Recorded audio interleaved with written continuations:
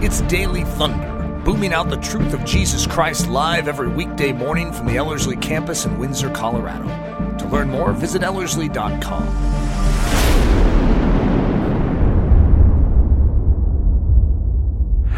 If you have your Bibles, Ezekiel 30, I just lost the chapter, 48, Ezekiel 48. And excited to get into this one. We're looking at the name Jehovah Shammah, which is the Lord is there. And just been really deeply encouraged and blessed by just this idea or this concept that's in the very end of Ezekiel. Just to set up the stage for the concept, I want to give a quick background of Ezekiel because the very last verse is where we're going to be of the book. And obviously you need to understand the book if you understand where Ezekiel's heading or taking all this. I want to just give one verse and then kind of give a quick overview. But in Ezekiel 10, verse 18, it says that the glory of the Lord went out from the threshold of the house and stood over the cherubim. It's interesting that what you have in Ezekiel is there's several things going on. The time of Ezekiel is not well. It's actually not good. Ezekiel obviously is in Babylonian captivity. He's talking about the fact that here's Jerusalem, it's been destroyed, and literally the glory of the Lord has literally departed from the city. And there's a yearning happening in the people for what God is doing in his holy city. So look at what Nathan Stone writes about just this quick overview of Ezekiel, especially in relationship to the name Jehovah Shammah. He says this, the name Jehovah Shammah is found in the last verse of the book of Ezekiel. Ezekiel began his prophecies at a time when the nation of Israel was at the lowest ebb of its history, spiritually and nationally. The sun of its strength and glory had long set, and the night was fast closing in. Every one of his prophecies was uttered in captivity, where he had been taken several years before the destruction of Jerusalem. The last great vision and prophecy was uttered in the 25th year of the captivity and 14 years after Jerusalem had fallen, the temple destroyed, and only a poor, miserable remnant left in the land. Israel's spirit was broken, and Ephraim's crown of pride was laid low in the dust. It appears they had been delivered from bondage in Egypt, only to go into bondage in Babylon. By the rivers of Babylon, the psalmist tells us they sat and they wept and they remembered Zion. Song had departed from them. They hung their harps upon the willows. How shall we sing Jehovah's song in a strange land? Ezekiel now brings this prophecy of hope and consolation that predicts the restoration of land and people in a measure far beyond anything they had ever experienced in the past or could have imagined. The pledge of all of this is in the name Jehovah Shammah. Jehovah is there. And he concludes by saying this, the Jehovah who had departed from the old temple, desecrated by abominations of his people, and destroyed by his judgments, now returns by the same way into a new and glorious city and temple, purged of all the old abominations and oppressions and characterized by righteousness, justice, and holiness. The glory of Jehovah would fill this new place, and his presence would dwell and abide there forever. So get the yearning in the passage. Here is this really bad state in the time of Ezekiel. And he's looking at the fact that here is a city, Jerusalem, and it's like all of the glory had departed. Judgment has come to Jerusalem. But as you get to the very end of Ezekiel, there's these incredible promises. I love chapter 47. I love the Valley of the Dry Bones stuff. There's these great declarations at the end of Ezekiel. But look at how Ezekiel finishes in the very last verse. He says in Ezekiel 48, verse 35, that the city shall be 18,000 cubits round about, and the name of that city from that day shall be Jehovah Shammah, Yahweh is there. And so you get this beautiful idea that though the glory has departed, even though the judgment has come upon the city, God says, I'm actually going to restore that, and it's actually going to be known as I'm there. And look at what Ann Spengler says about this. Strictly speaking, she says, Yahweh Shammah is a name for a city rather than a title of God. But it is so closely associated with God's presence and power that it has often been equated with a name for God. And so as we look at this idea of one of his names is the fact that he is there. He's there in the presence. He's dwelling amongst his people, which is actually a phenomenal thought, that God longs to dwell among his people. And you actually see patterns, or you see these ideas all throughout the Old Testament, that God is longing to be with his people. God is longing to dwell with his people. That there's this burning within him that says, I don't want to just be a distant God. I don't want to just view from over there. I actually want to be amongst you. For example, in Genesis chapter 3, this is the garden scene. Adam and Eve had just sinned, and it says that Adam and Eve heard the sound of Yahweh God walking in the garden in the cool of the day. And the man and his wife hid themselves from the presence of Yahweh God in the midst of the trees of the garden. And Yahweh God called to the man and said to him, "Where are you?" Isn't it a neat thought that here's God walking in the cool of the day, in the garden, and he's longing for that dwelling. He's longing for that relationship. He's longing to be with his people.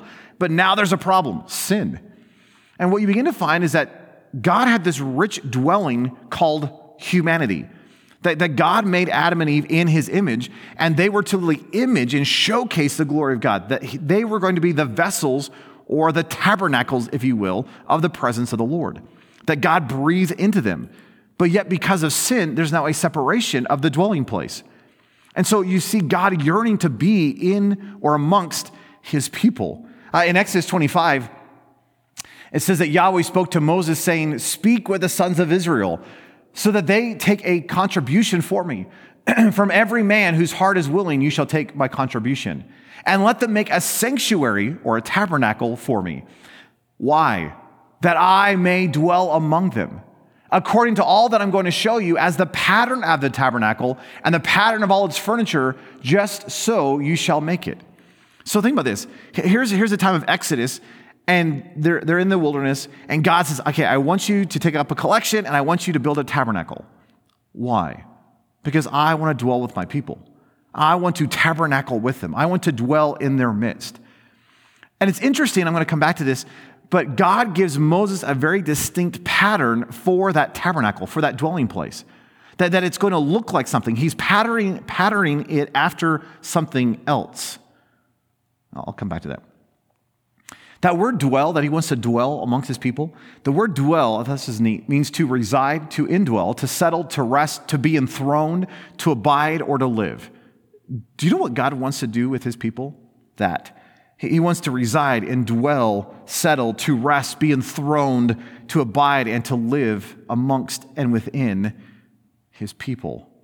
In Exodus 29, verse 45, God says that I will dwell among the sons of Israel and will be their God. In Exodus 33, verse 14 and 15, it says that Yahweh said to Moses, "My presence shall go with you, and I will give you rest." Isn't that neat? Just that dwelling idea. Then Moses said to Yahweh, "If your presence does not go with us, do not lead us up from here." Do you hear Moses' longing? God says, I will leave you and I will give you rest. And Moses says, "Okay, good. But if you don't go with us, if you're not dwelling with us, don't leave. We're not going. Because we will only go if your presence is here." In Leviticus 26, verse 12, God says, "I will walk among you and be your God, and you shall be my people." In Deuteronomy 7, verse 21, it says, "You shall not dread them." This is Moses speaking and encouraging the Israelites. "For Yahweh your God is in your midst, a great and fearsome God." What is God? He's literally dwelling amongst. He's in the midst of Israel. In Psalm 132, verse 13 and 14, the psalmist says, "For Yahweh has chosen Zion. He has desired it for his habitation," or his dwelling place. "This is my resting place forever. Here I will inhabit," says Yahweh, "for I have desired it." So you get this idea that God has longed to dwell amongst his people, that he's longing back for that relationship that he had with Adam and Eve prior to sin. It's interesting, Solomon, he's dedicating the temple. For all these years, we've had a tabernacle for about 500 years since the time of Moses. And then, now here's a time of David and Solomon, and Solomon builds the temple and really elevates what was happening in the tabernacle to another level. And as he's dedicating the tabernacle, as he's dedicating the temple, Solomon asks this question in 1 Kings chapter 8, verse 27. "But will God truly dwell on the earth? Behold, heaven and the highest heaven cannot contain you, how much less this house which I have built. I don't know if you get the question, but Solomon's saying, okay, God, I just built this incredible temple, this dwelling place for you. And yet, if the highest heavens cannot contain you, surely this little house cannot contain you, which is a beautiful thought. So hold on to that too. Look at what Ezekiel 37 says, verse 27.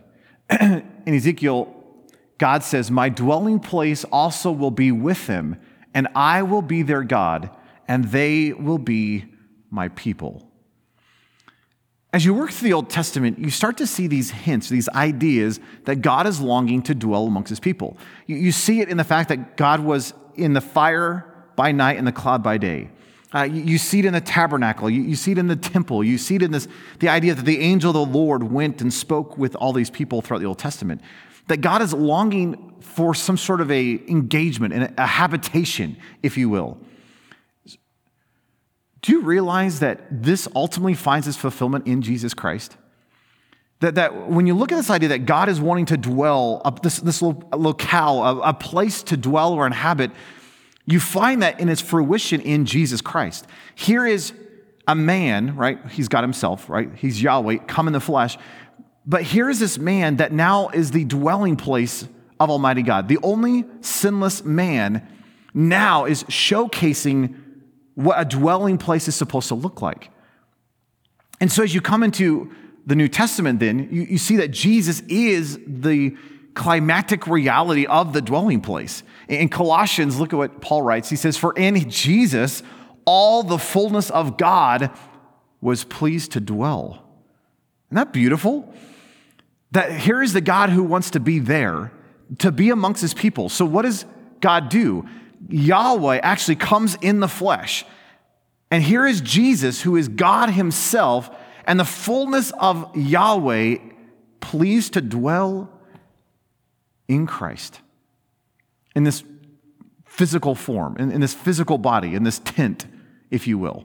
In John chapter 1, this is how John says, he says, and the Word became flesh and dwelt, tabernacled among us. And we beheld his glory, glory as of the only begotten from the Father, full of grace and truth. Or look at how Matthew says, he says, now all of this took place in order that what was spoken by the Lord through the prophet would be fulfilled, saying, and this is a quotation of Isaiah chapter 7 and 8, but here's the prophecy, behold, the virgin shall be with child and shall bear a son, and they shall call his name Emmanuel, which translated means God with us. So do you realize that Jesus coming in the flesh, that Yahweh God in human form, do you realize that that is a fulfillment of this name Jehovah Shammah, that he is Emmanuel, God has now dwelt with us, that he is the high and lifted up one, and yet he's humbled himself to take on the form of a mere mortal, a mere man. And now in the life of Christ is the fullness of the Godhead. Now in Jesus, all of God pleased to dwell. The Lord is there in one little being. I think it's a beautiful picture, isn't it? Look at what Nathan Stone wrote in his books on the names of God. He says, the one who in the Old Testament came in occasional mysterious appearance as the angel of Jehovah, the angel of his presence, the angel of the covenant, the angel in whom is Jehovah's name, became in Christ both the presence itself and the temple in whom the presence resided, so that in him and of him it could be said, Jehovah Shammah, Jehovah is there. I want you to ponder this. When God gave Moses the pattern for the tabernacle, do you realize it was a pattern after something? And when you actually study out the tabernacle, do you realize that the pattern of the tabernacle and all the dimensions and the colors and the items in the tabernacle, all of that was a pattern of something? What was it pointing to? Jesus. That the dwelling place of God on earth, the tabernacle, actually was a pattern of a greater dwelling place of God on earth, Jesus. And what you begin to find is that the tabernacle is a beautiful physical portrayal of a greater reality known as Jesus Christ. That Jesus is the full expression of the tabernacle. Does that make any sense? The dwelling place. As in the tabernacle, there's one entrance in, right? The east gate. And Jesus says, I am the gate. In fact, no one comes to the Father except through me. There's only one way in. Then in the tabernacle, right, you have the bronze altar, and you have the laver for the cleansing and the sacrifice.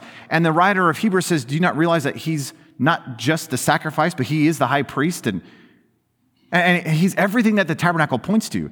That the writer of Hebrews says that the veil of the temple or the tabernacle is the flesh of Christ, right? That he is the bread, the table of showbread, that he is the light of the world, the candelabra or the menorah, right? That he is the mercy seat because he is mercy itself.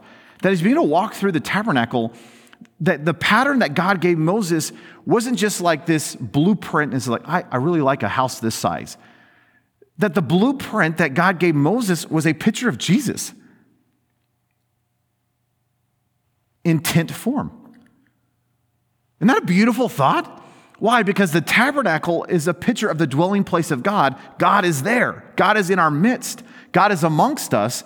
And now here is Jesus. And who is Jesus? He's the dwelling place. He is the tabernacle in human form. He's God with us. He is Jehovah Shammah.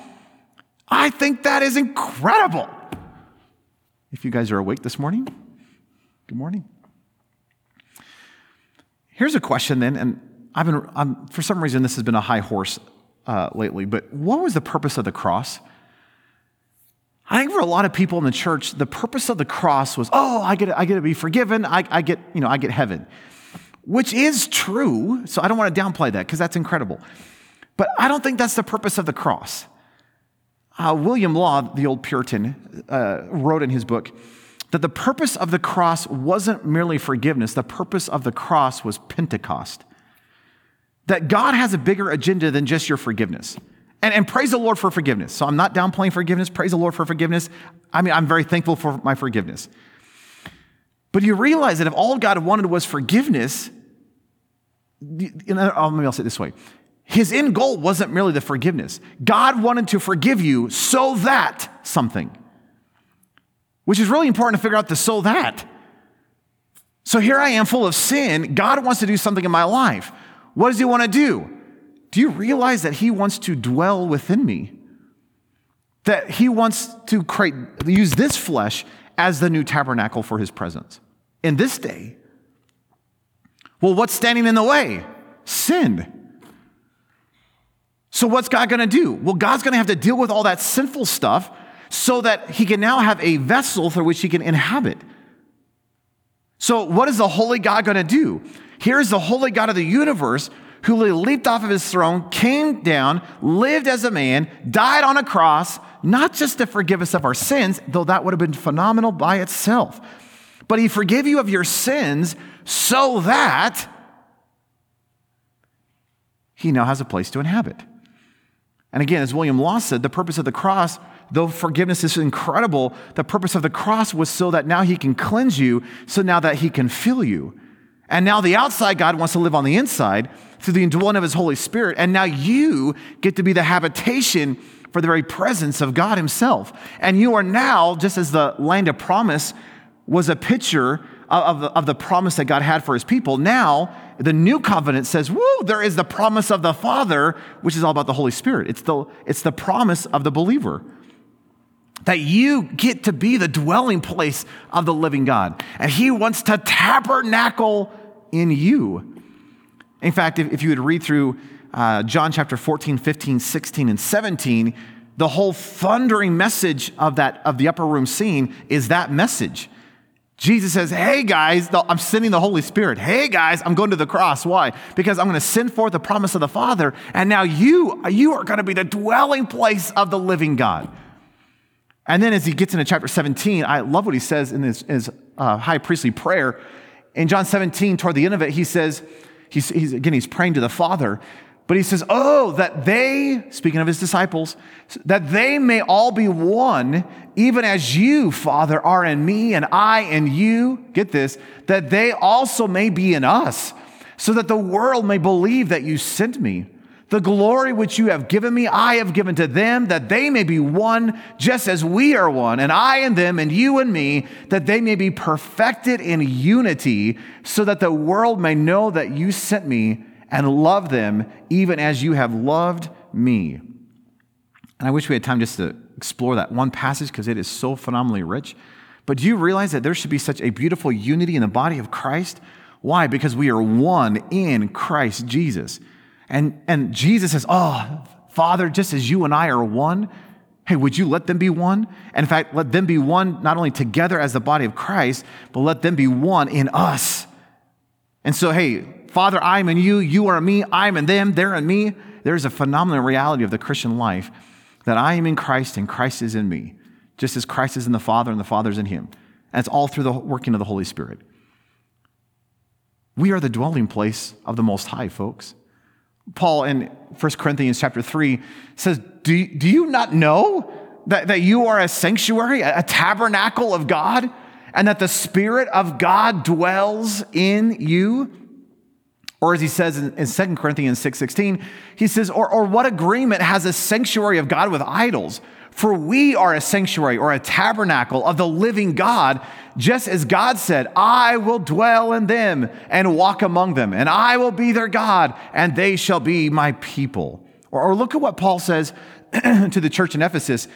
He says, in whom you also are being built together into a dwelling of God in the Spirit. Do you realize what we are in the church? As the body of Christ, we are the dwelling place of the Most High. That the Spirit of the Lord lives in us. And we have that because of the cross of Christ.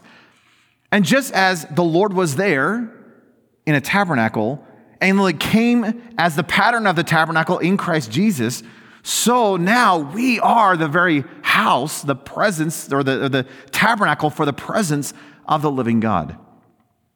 Let me just read another quote by Nathan Stone. He says, like Israel of old, the church as a whole, as the body of Christ, is also called the habitation of God. Of the true church, it can be said, Jehovah is there.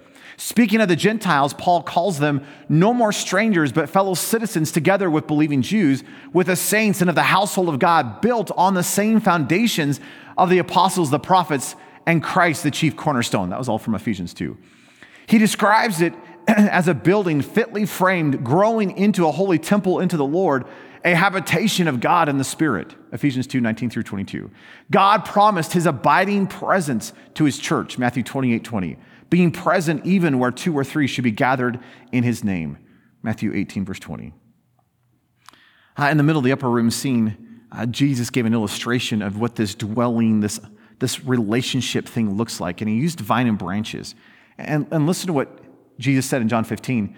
He says, abide in me and I in you.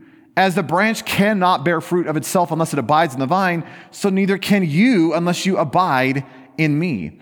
I am the vine, you are the branches. He who abides in me and I in him, he bears much fruit, for apart from me you can do nothing. Earlier in chapter 14, Jesus says, do you know what I'm going to do? I'm going to come and I'm going to abode with you. I'm going to abide with you. I'm going to dwell with you. And the root word of the word dwell, that idea of to dwell, to tabernacle, is the word abide. What is God's big heart? What is his desire? God desires to dwell amongst and within his people. And in Ezekiel, you see that clearly in the sense that he is Jehovah Shammah. He's Yahweh there, who is there. And yet now he wants to do that in his people. So let me just talk about our lives really quick. Does your life require the presence of God? I've been really wrestling with this question. Because in the modern church, it seems like the way that the modern church is living, we're living as if it's all based on my intellect, my ability, my talent, my strength, my resource, my something. And yet, do you recognize that the gospel declares you can't do it? You'll never be smart enough. You'll never be good looking enough. You'll never be more talented enough. You'll never have enough strength. You can't do this. The standard is just way too high. So what if in my life, in order for me to live my life, what would have happened if for me to actually live the Christian life, it demanded the presence of the Lord in my life? And that the only explanation for my life was actually Jesus. See, wouldn't it be interesting if Ezekiel 48, verse 35, the name of that city from that day shall be Yahweh is there? What if that's what was said about my life? That when the world looked at this quote unquote city known as Nathan, what if they said, oh, do you know what that place is called? Yeah, God is there. Because God has so infused himself in the weakness and the inability of Nathan that God is now pulling off something that Nathan cannot do. So now, when you look at Nathan's life, it's not Nathan that we see. He is so decreased, and Christ is being seen. See, wouldn't it be interesting? Let me ask it as a question.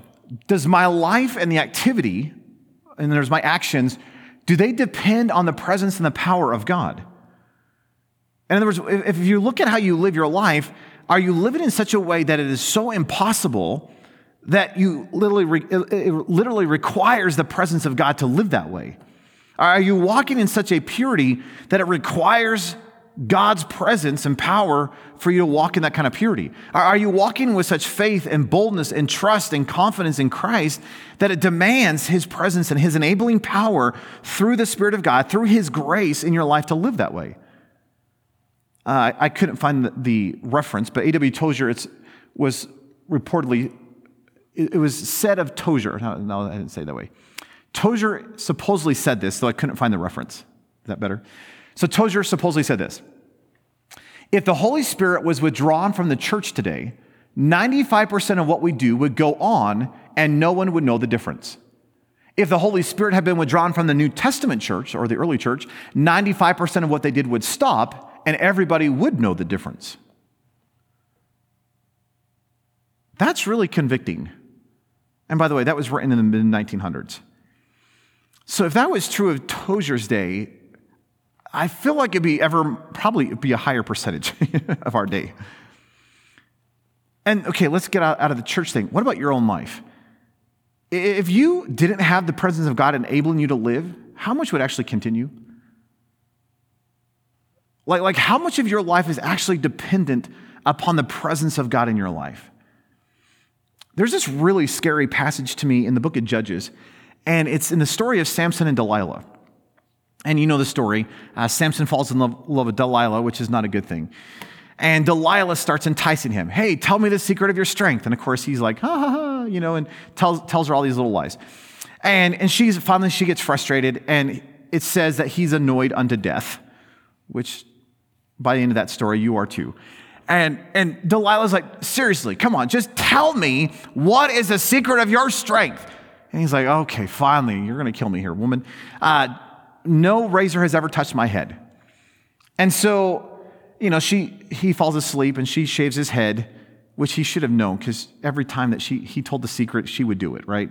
So he's obviously blinded by something.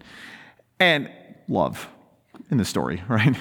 Anyway, he's in this stupor, and she cuts off his hair, and listen to what she says. Like before, she says, the Philistines are upon you, Samson. And he awoke from his sleep, and he said, oh, I will go out as other times and shake myself free. Here's the scary part. But he did not know that Yahweh had left him. I have pondered that over the years. Do you know how scary that had to have been? That that he did not recognize the departure of the presence of God in his life. That he was so confident that he was so just doing his thing, that he's just like, yeah, I'll just do like what I normally do. But he did not recognize that what actually enabled his strength, the presence of God himself through the Spirit, actually had departed.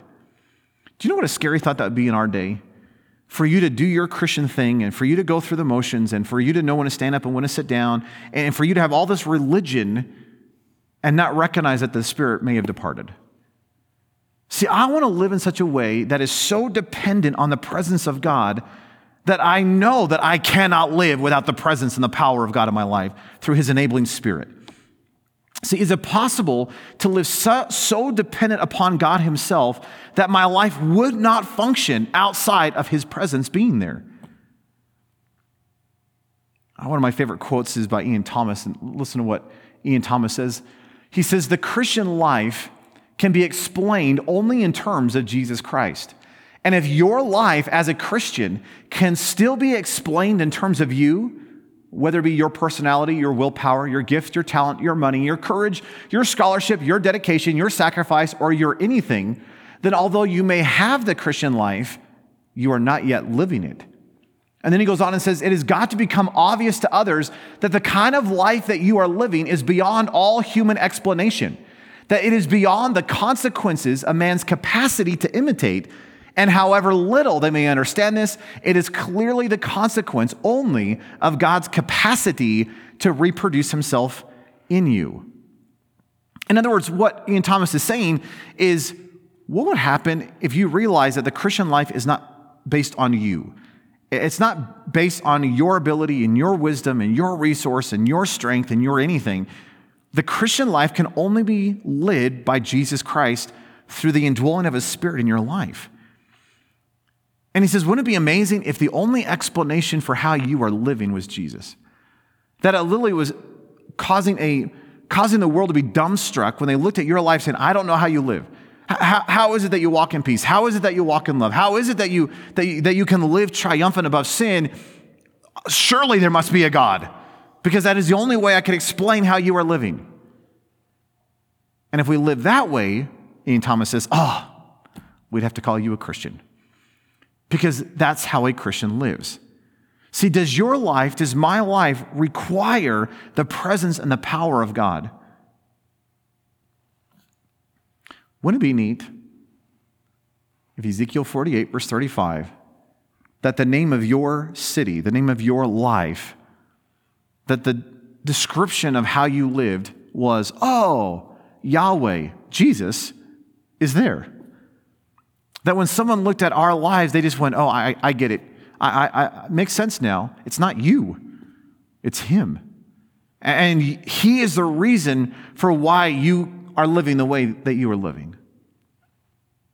Really quick, just as a practical, I want to give you 7 quick things. If we are the dwelling place of God, if we are the dwelling place of God through his Spirit, then there are these 7 aspects that are going to be very true in our lives. Number 1, you will have the fullness of joy. As Psalm 16, verse 11 says, you will make known to me the path of life. In your presence is the fullness of joy, and in your right hand are pleasures forevermore. Do you realize that wherever he dwells, there is the fullness of joy and pleasures forevermore? Number 2, your life will be flowing with the fruit. John 15, verse 5, Jesus says, I am the vine, you are the branches. He who abides in me and I in him, he bears much fruit. And Paul says in Galatians 5, the fruit of that Spirit is love, joy, peace, patience, kindness, goodness, faithfulness, gentleness, and self-control. Against such things there is no law. Your life will flow with fruit. Number 3, you will have fearless peace. In other words, you will not fear, and you'll be flooded with his presence, his peace. Hebrews 13, verse 5 and 6. For Jesus himself has said, I will never desert you, nor will I ever forsake you. So that we confidently say then, the Lord is my helper. I will not be afraid. What will man do to me? If God has looked at you and says, hey, I promise you, I will never leave or forsake you. If that was true, we would go, okay, there's no reason to fear. There's no reason to worry. There's no reason to walk in trepidation. Why? Because his presence is with me. That I could actually be fearless in the days in which I live.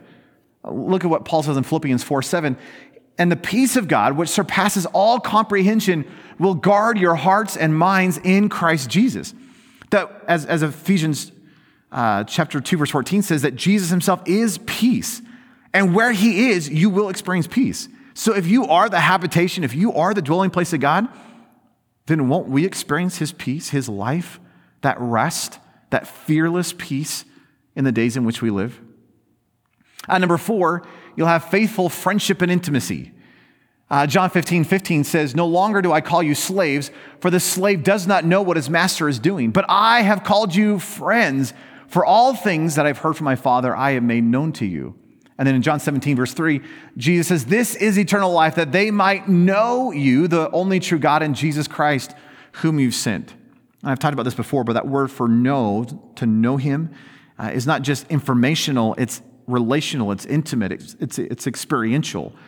And you recognize that if I am his dwelling place, then I get to have a rich relationship, intimacy, experience, this oneness with Christ Jesus in my life. That it's not just God's over there.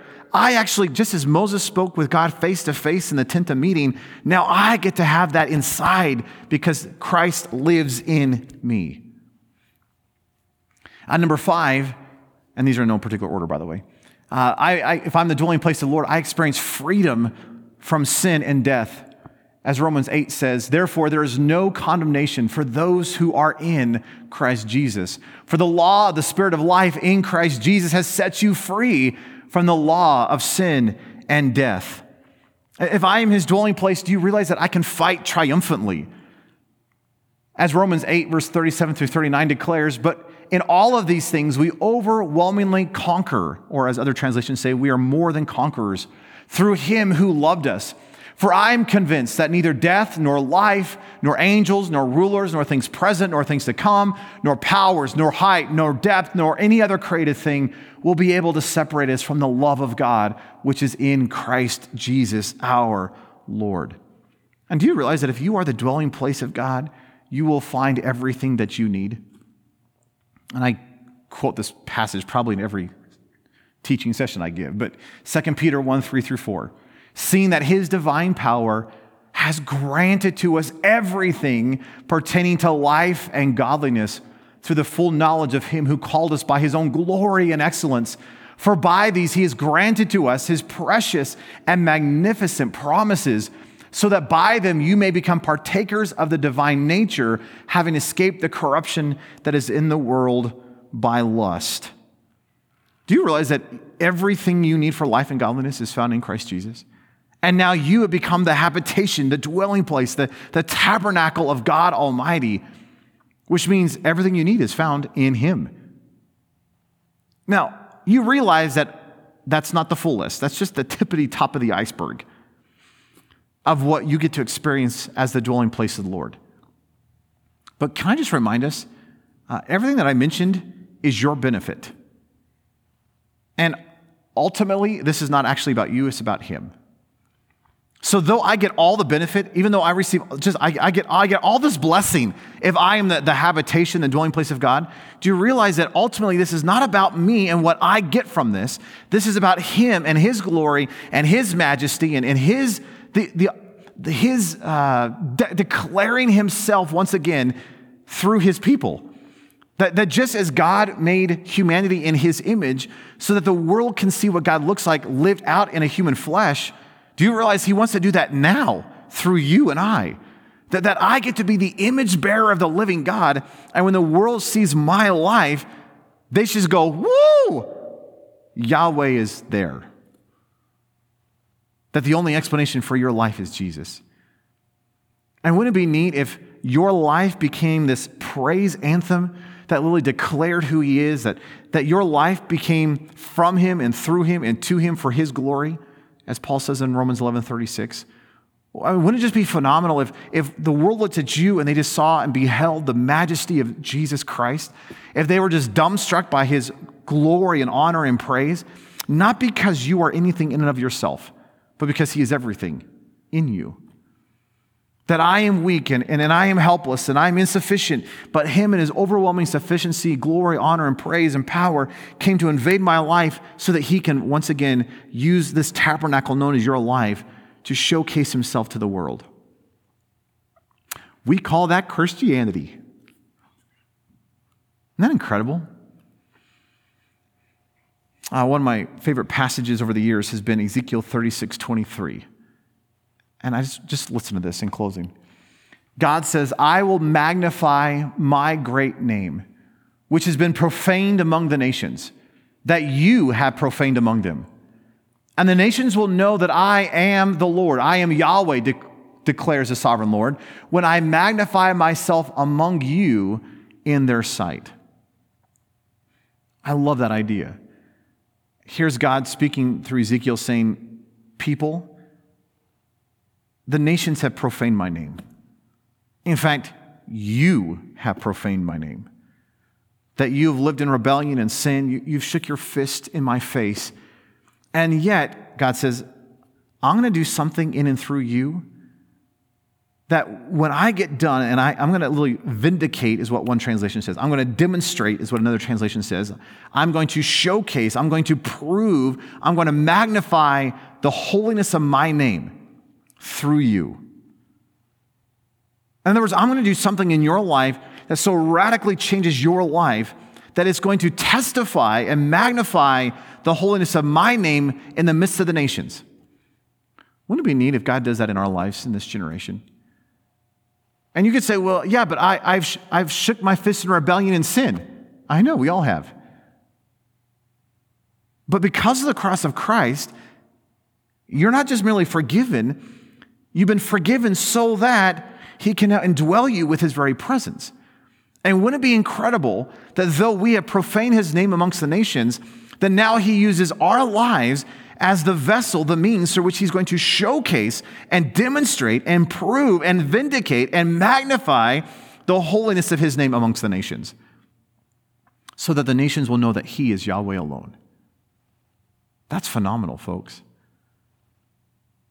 Here's Ezekiel at the very end of Ezekiel saying, Jerusalem, that city that was judged because of its sin, God's going to return and do something in that city, and that city's name is going to be Jehovah Shammah. The Lord is there.